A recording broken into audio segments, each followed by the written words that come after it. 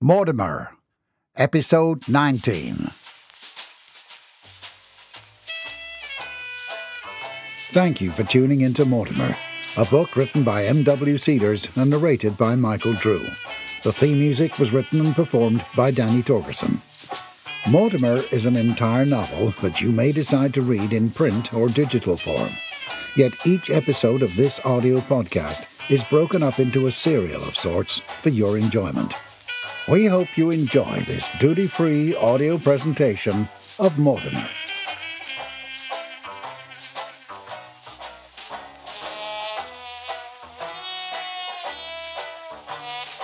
Oh, Leopold, don't you think listening to these serial radio dramas is romantic? I wish I could use your behavioural tactics on Lily Lou to have her stay at home and listen to the radio instead of gallivanting all over town.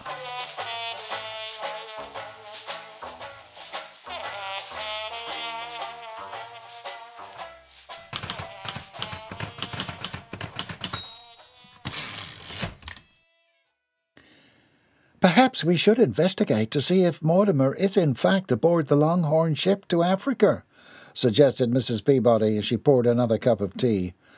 The Longhorns had left an hour ago with the eldest Mrs. Longhorn in tow. The scene had been rather unsavoury for such a refined family. Mrs. Longhorn standing in the foyer wailing about her forsaken daughter, while her husband had stormed up the stair to yank his mother away from John Adams. The three of them then shuffled out the front door in a flurry of chaos and expletives. Mrs. Peabody clicked her tongue as she settled down next to her friend in the sitting-room. "Quite prudent of you, Felinda. While our Mortimer is quite industrious, his commitment to such a voyage was not clearly ascertained before the morning. I'll send Neville to the dock to make an inquiry." Mrs. Dixon felt something jabbing into her hip, and she jammed her hand down between her ample buttocks in the chair cushion. Much to her rancour, her hand clasped around a cool, tapered glass. She pulled the bottle out from beneath the seat cushion. She took a sniff and coughed. "He does love ships," Mrs. Peabody was saying. "I'm sure he's on board. He loves building bottle-boat ships and looking at the Esquire. Craftsmanship is a very admirable quality in a man." Mrs. Peabody was determined to be optimistic. "I'm sure he was thrilled that his uncle gave him opportunity to sail the open sea. He owns half of the Armada. He could sail a different ship of his possession every day of the week for the next 20 years. I hardly doubt he realises that." Neville walked into the room carrying a telegram. He promptly handed it to Mrs. Dixon. "This just arrived from New York City." Mrs. Dixon grit her teeth, but she did not argue. She placed the bottle on the ground next to her chair and accepted the telegram. "Neville, please go down to Longhorn's Harbour and ask the boy at the dock if he saw Mortimer board the ship to Africa this morning." "I was quite looking forward to completing the other task you assigned to me this morning." "The table can wait until you return." Mrs. Dixon flipped the card over in her hand and inspected the fine paper. "Please go to the dock and make an inquiry, will you?" Mrs. Peabody nodded to Mrs. Dixon curiously. "What does it say?" Mrs. Dixon broke open the familiar wax seal. "It's from the Centennial." She read the note aloud. "Dear Mrs. Dixon, I have reason to believe there are pernicious dealings afoot. I shall not divulge the intricacies. However, I must speak with Mr. Mortimer Ascariat to the suite. I am writing you respectfully as the manager of the Ascariat Manor to notify the manor that I shall be coming to Georgetown in 1 week by the date of your having received this telegram. Regards, Sir Herberger Wolfenstein." "Pernicious dealings?" Mrs. Peabody looked genuinely confused, but before Mrs. Dixon could clarify, a figure appeared in the doorway. "Han y'all seen my boy round the house yet this morning?" Neville turned to look over his shoulder. Mr. Binkley stood at the entry of the breakfast lounge, wearing a stained pair of khaki overalls. He did not have a shirt on underneath and looked absolutely Philistine. His distinct aroma of faeces drifted about the room. "Excuse me?" Mrs. Dixon hid the telegram behind her. Neville put his kerchief to his moustache. "I'll head to the docks now." "Well," Mr. Binkley shrugged as the butler slipped quickly past him and out of the front door. Bobby and I figured he was either sleeping or maybe romping around with some lady friend he met at the party. But he usually's be turning up for some victuals by now. Victuals? Mrs. Peabody was confused. Percy is missing? Mrs. Dixon felt panic building in her chest. First Mortimer, then Lily Lou, and now Percy. Don't tell Bobby that he ain't back, though. That'd be useless as tits on a bull. What? Jeb grinned at Mrs. Dixon. You know how Bobby worries. I'm sure Percy's around here somewhere. I just reckon we ought to find him. Oh, indeed, I will call the police. No's no sense in that. Jeb shook his head. You got an ass I could borrow? Take a ride? An ass? He means a horse or donkey, Felinda. Mrs. Dixon gestured toward the barn. Yes, Millie is at the stable now. If you go down there, she can help you saddle an animal to ride. That's mighty nice, Jeb grinned. Thank ye, Mrs. Dixon. You're mighty fine for a coloured woman. If I weren't married to Bobby, well, I'd be sweet-talking you into my bed. Mrs. Dixon wasn't sure if she should be horrified or flattered.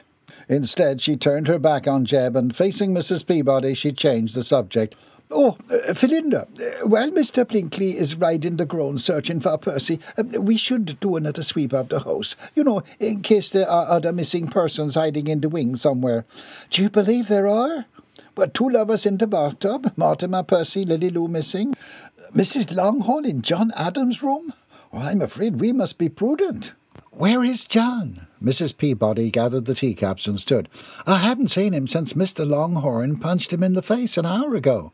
Oh, I don't know. Mrs. Dixon picked up the glass bottle that she had found crammed beneath the cushion of her chair. If he knows what's good for him, he'd be on the first train back to the city. But why? Felinda, didn't you notice that things got a little out of hand last evening? Why, indeed I did, but I never seen such an uncouth behaviour.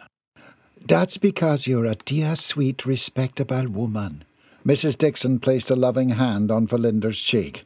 I believe that I have learned the cause of our collective guest's insanity, and if word were to get out, our reputation would be ruined. Oh, no! Hands trembling, Mrs. Peabody fumbled the china cups. Yes.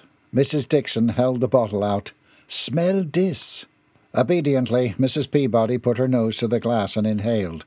She launched into a series of hacks and coughs, and one of the teacups went flying and crashed into the floor. Mrs. Peabody coughed again. What is that? Rum.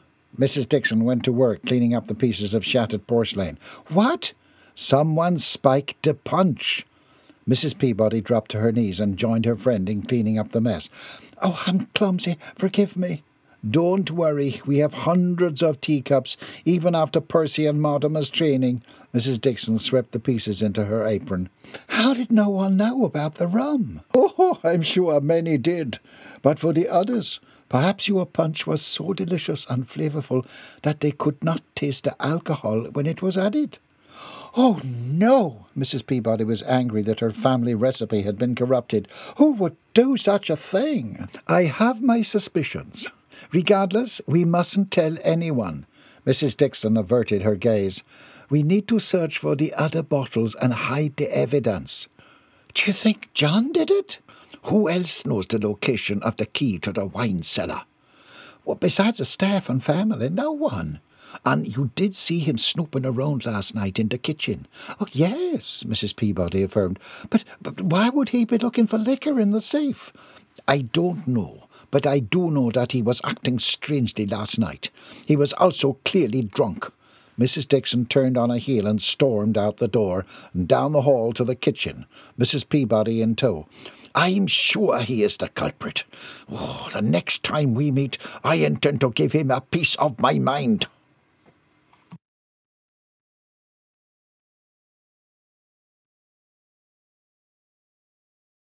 What's your name? Mortimer had been tied to a rickety wooden chair that was half the size of his massive hindquarters. 3 unkempt men were interrogating him in the galley of the ship. It's captain to you ingrates, belched Mortimer. He'd vomited enough to fulfill his lifetime quota, and he felt his stomach lurch in protest to the continuous rocking of the boat. "I think he's going to yak again," said the Cyclops they called Sid. He adjusted the patch over his eye nervously and took a step away from Mortimer. "Get him the bucket," demanded the larger one. Cowlick obediently grabbed the wooden bucket and thrust it into Mortimer's lap. "I command you to—" Mortimer heaved into the bucket. "I demand my custard." "If you're a captain, whoa, you're the worst one I've ever laid eyes on," laughed Sid, as Mortimer belched again. "Be reasonable. You don't be a-wanting us to call the captain," added Cowlick. "You see here," Mortimer said, trying to keep his head from reeling. "I command you to get me a change of clothes, for these are highly improper for a Sunday." He cleared his throat and reminded himself that he was in the presence of a most esteemed lady. While she did seem to be acting very strangely, tossing and turning so violently, Mortimer knew that he must pull himself together.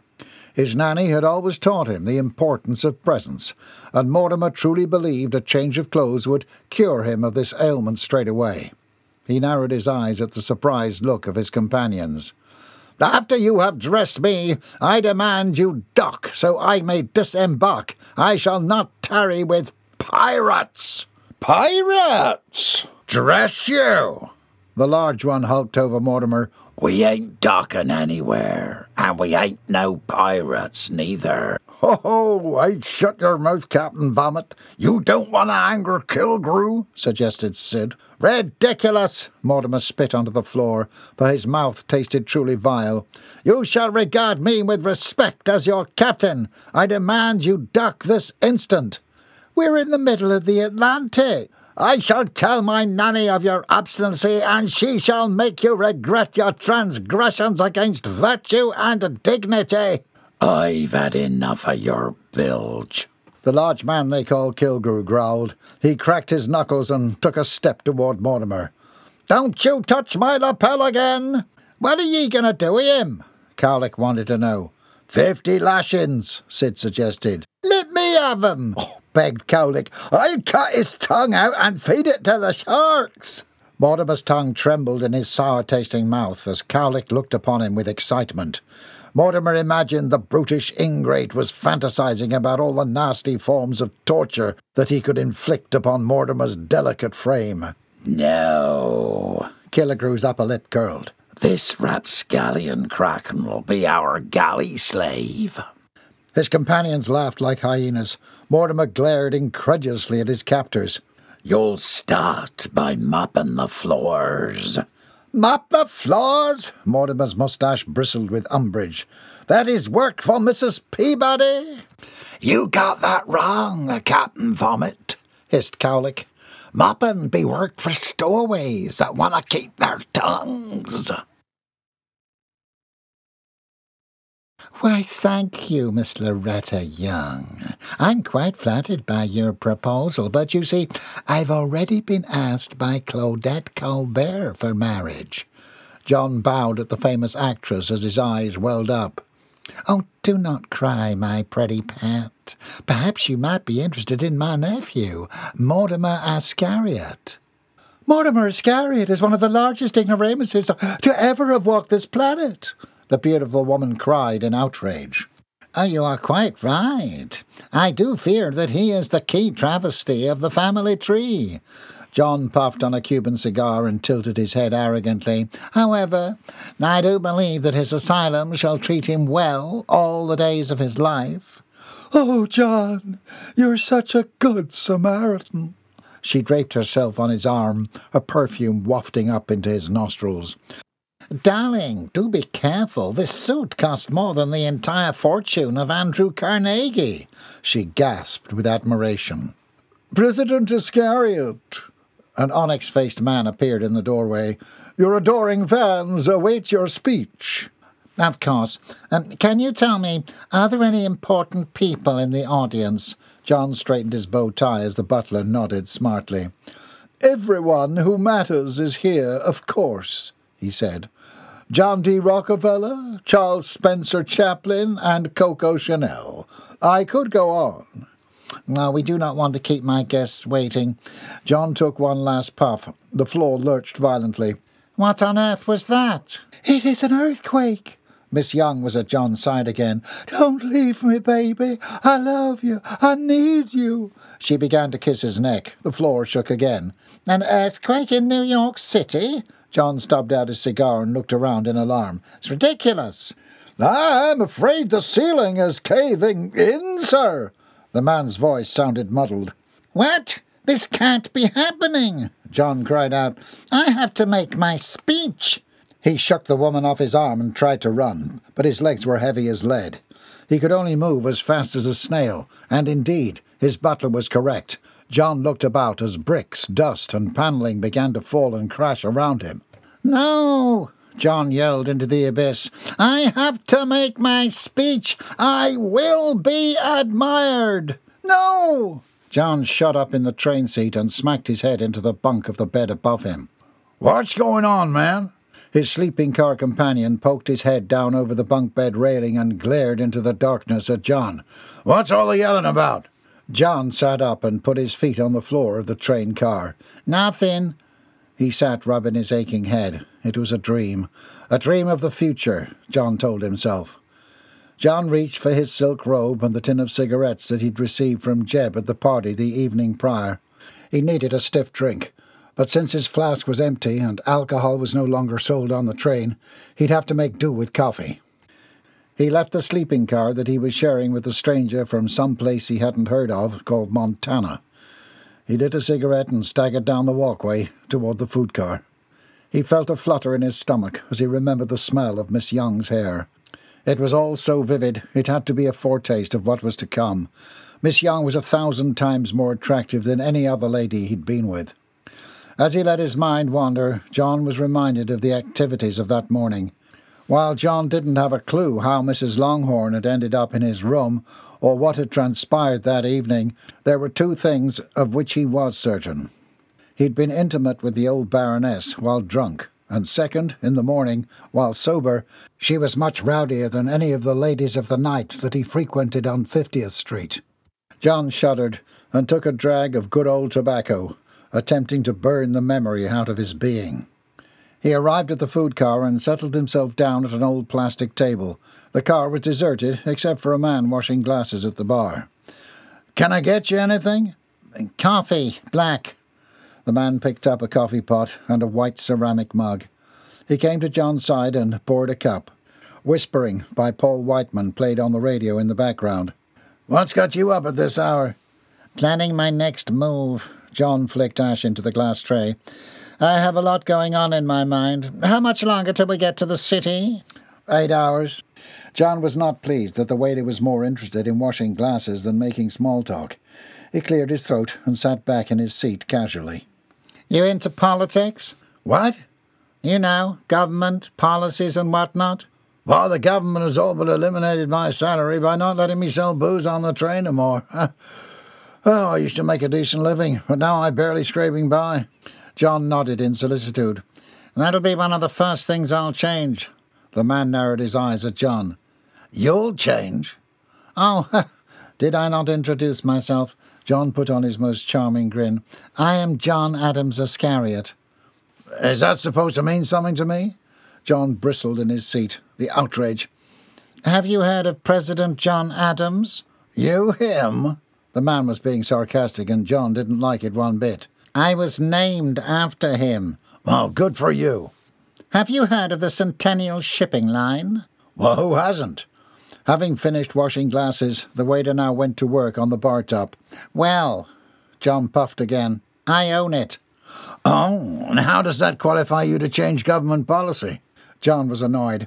He'd figured this fella for a half-wit. John was used to dealing with feeble-minded staff aboard trains.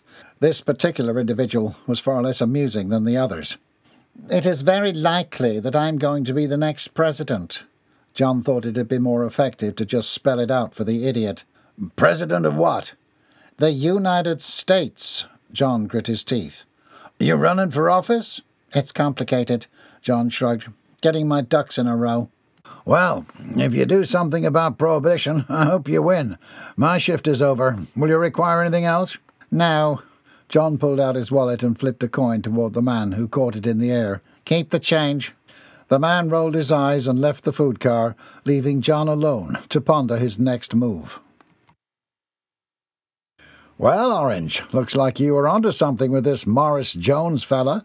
The sergeant turned the page over in the report that Orange had been laboriously writing since dawn. Orange's fingertips tingled, and he blinked twice in surprise. Yes, sir." His boss looked up. "Orange, you haven't taken a breath since you sat down in here. I don't want you passing out in my office." "Sir, yes, sir." The young officer inhaled deeply. "Now, isn't that better?" Yes, sir." The chief of police pushed back in his wooden chair and stood up, report in hand. "I'm still going to have to fire you." Orange felt like he'd been punched straight in the gut. But, listen to me," the man crowed. "While the arrest of Morris was sound, the reason for the arrest was completely missed by you." "But he was driving recklessly, resisted arrest, stole—" "I read your report." Orange shrimped back in his seat at the outburst. The sergeant began to pace back and forth in front of the office window. "More importantly, while you were gallivanting around chasing ice cream thieves who, and I quote, were driving recklessly, 2 people went missing." "Missing? Sir?" Orange had stopped breathing again. "Missing. The reports came in first thing this morning." The retired army officer picked up another report and thrust it at Orange. "This morning, Miss Lily Lou Longhorn was reported missing.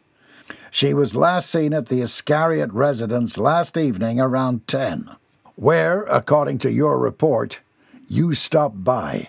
However, due to your fixation on ice cream, you did not even notice that there was an illicit party going on involving truancy, alcohol, and likely drugs." "Oh, God," Orange murmured, scanning the report. "I would like to remind you that Mr. Longhorn is one of the most influential people on the continent, and he is very upset that his only daughter is missing." The sergeant slammed Orange's report on the desk. "And then, 2 hours later, this morning, another of the most influential houses in the country called in a missing person. Can you guess who that might be?" Orange swallowed hard. The president?" "The Iscariots!" screamed the enraged police officer. "We have a suspected double kidnapping on our hands." "Oh, God!" He thought he might be sick. "I gave you one chance to redeem yourself for your shot job with the Jumbelina case, the mess you made with the interrogation, and allowing a nun to be assaulted. But this takes the cake, Orange." But... "I've assigned Skip to Carter's team. Go into the bullpen and pack your things. If you go quietly, I'll allow you 2 weeks' severance pay." Orange stood up begrudgingly. How would he tell his wife? They were newly married, and she'd been longing to begin their life together, and a family. How could they do that if he was unemployed? "I'll pack my desk." He walked with lead-like feet toward the door. But there was one question burned in his thoughts. He turned around bravely. "May I ask a question, sir?" The chief did not look up from his paperwork. "What's that?" "What was the better reason for arresting Morris?" There came a frustrated sigh. Then the sergeant met his gaze. "Morris was transporting and holding a fugitive, who you did not arrest and has since probably fled toward the state line." A fugitive?" Orange racked his mind for a memory of someone besides Morris being in the ice cream truck. "A Miss Matilda Hornwasher, otherwise known as MH1253. The sergeant did not bother to look at the young man as he spoke. "She goes by the name of Sissy. Been staying with Morris for the past 6 months. She was apprehended 2 years ago on grounds of suspected murder." Murder? "They found her escaped to Philadelphia, were shipping her to the penitentiary out west, and she disappeared. She came back to Georgetown as I suspected she would, and you let her get away." "Oh, wow. Now, get out of here. I have work to do." With a quick nod, Orange scurried to the door and left the office. He kept his head low as he made the walk of shame back to his now former desk. "Sorry to see you leave," came a voice to the side. It was Miss Lint, the front desk secretary. She held out a moderately sized box. "For your things." "Thanks." Orange accepted the box with a half-smile. "If it's not an imposition—" "What?" The young woman shrugged. "What are you going to do now?" Orange straightened his shoulders, determination building in his chest. He wasn't going to go down passively. He'd worked hard to get through school, interviewing in a multiple of precincts around the southeast coast, staying up late studying cases, making speeches, practicing his newly learned interrogation skills on his willing but helpful wife. He had memorized all of Carter's stupid scenarios, and he'd worked hard. He wasn't going to back down. He met the secretary's eyes. "I'm going to find a felon." "My mistress, I had no idea that you were so dirty inside." Mortimer dunked his mop back into the brackish water. The boat responded by groaning, a sound that had become particularly soothing to Mortimer during the past 2 days at sea. While the acute bouts of nausea had diminished, he still was not skilled at maintaining his balance during the ever-so-frequent fits of rocking that her mistress engaged in from time to time. He felt like her moans and groans offered a sort of solidarity to the many surprises that befell those destined for seafaring. She chose this moment now to toss Mortimer across the kitchen and into a counter, upon which were stacks of dirty pans. "Ooh!" Mortimer cried as the pans crashed to the floor. "Now look what you did, you mischievous flirt!" He looked at the mess around him fearfully, for he knew that the illiterate chap that they called Killigrew possessed a rather surly temper, and the galley was due to be cleaned hours ago. Mortimer was quite capable of cleaning, but he'd decided long ago that it was rather beneath a captain to be scrubbing the inside of a ship. Mortimer had been raised with the privilege of the upper class. He'd been well taken care of by his servants and had essentially never been plagued with responsibility. He was free to build his bottle boats and wander to wherever his whimsy took him. Life had been just the way he liked it. Upon being captured by a band of marauders, he'd been relegated to the work of a simpleton. No, not a simpleton, a lowly campesino, which, of course, to Mortimer, was even lower than a regular low-life rustic. His nanny had taught him that those in the southern continent were even more impoverished than the poorest of Georgetown. While this knowledge fueled his commitment to obstinacy, the unpleasant truth of Killigrew's wrath burned brightly in Mortimer's memory. In the last 2 days, Mortimer had learned that when he was compliant, he was rewarded with food, if you could call it that, and when he was obdurate, he went to sleep hungry. The growl in his stomach compelled Mortimer to action. He squatted down and began to retrieve the pans that he'd knocked over only moments ago. One plus to his imprisonment aboard the Esquire, Mortimer decided, was the wardrobe he was given. While he was not adorned in his typical suit, cravat and bow tie with Oxford-capped shoes, the alternative was rather compelling. Mortimer's pants were baggy and offered quite a bit of ventilation about his pelvis. Additionally, because of the roominess of his breeches, there was also a very slim chance that he would tear the bottoms open when bending and twisting. This tailored rarity allowed room to wiggle and stretch, which Mortimer found himself doing, at least every 15 minutes for good health and virility. Furthermore, as opposed to the standard men's pants that Mortimer had been afflicted with during the entirety of his life up to this point, these pants were tapered at the ankles. The ergonomics of this design offered quite a necessary amount of protection from dirt or vermin that might try to clandestinely wriggle up his legs. While the reality of the subordinate position Mortimer had been relegated to was shown as a beacon to the continued injustice that compelled Mortimer to revolt, it had also successfully deterred Mortimer from making any real effort at following through on his assigned directive. Suddenly, at that moment, Mortimer came to a rather staggering realization. He shot up, his eyes wide as he looked about him. He was inside her mistress. He was scrubbing clean the lady herself. This was a role to be undertaken with honour. Fortune had smiled upon him indeed, to be bestowed with such a tremendous task. The knowledge of this provoked Mortimer's moustache to quiver. Upon contemplating these things, Mortimer felt himself a bit cheered. He held the mop out before him, began to hum a low baritone melody, and completed an awkward pirouette. About half an hour later, Killigrew came down the stairs to the ship's kitchen beneath the deck to find his captive humming and dancing with a broom. "And I to you," Mortimer bowed. "To be within your bounty stirs me to my very core." "What are ye doing?" Killigrew stormed toward him. "Ye skirt-wearing ballast pig!" Mortimer shot a look over his shoulder and yelped before dashing down the galley floor. "No, you don't!" Killigrew yanked Mortimer's collar and forced him to turn around. "Keep your unsanitary paws off me!" came the self-righteous protest. "What do ye be doing, dancing like a lady? Get to work!" There was a commotion at the stairs, and Cowlick appeared with Sid in tow. "The captain wants to see you," announced Cowlick. "I'm busy," growled Killigrew, but he released his grasp on his galley slave's collar. "Don't ye be getting any ideas in your head that insubordination is taken lightly. Let her happen again, and he'll swim with the fishes."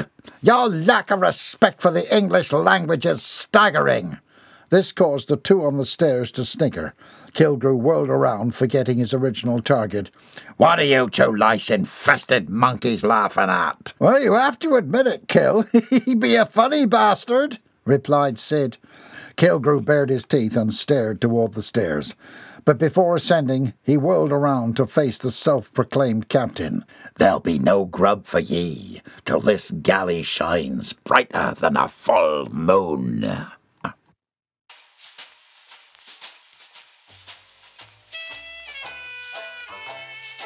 Learn more at www.mortimerbook.com.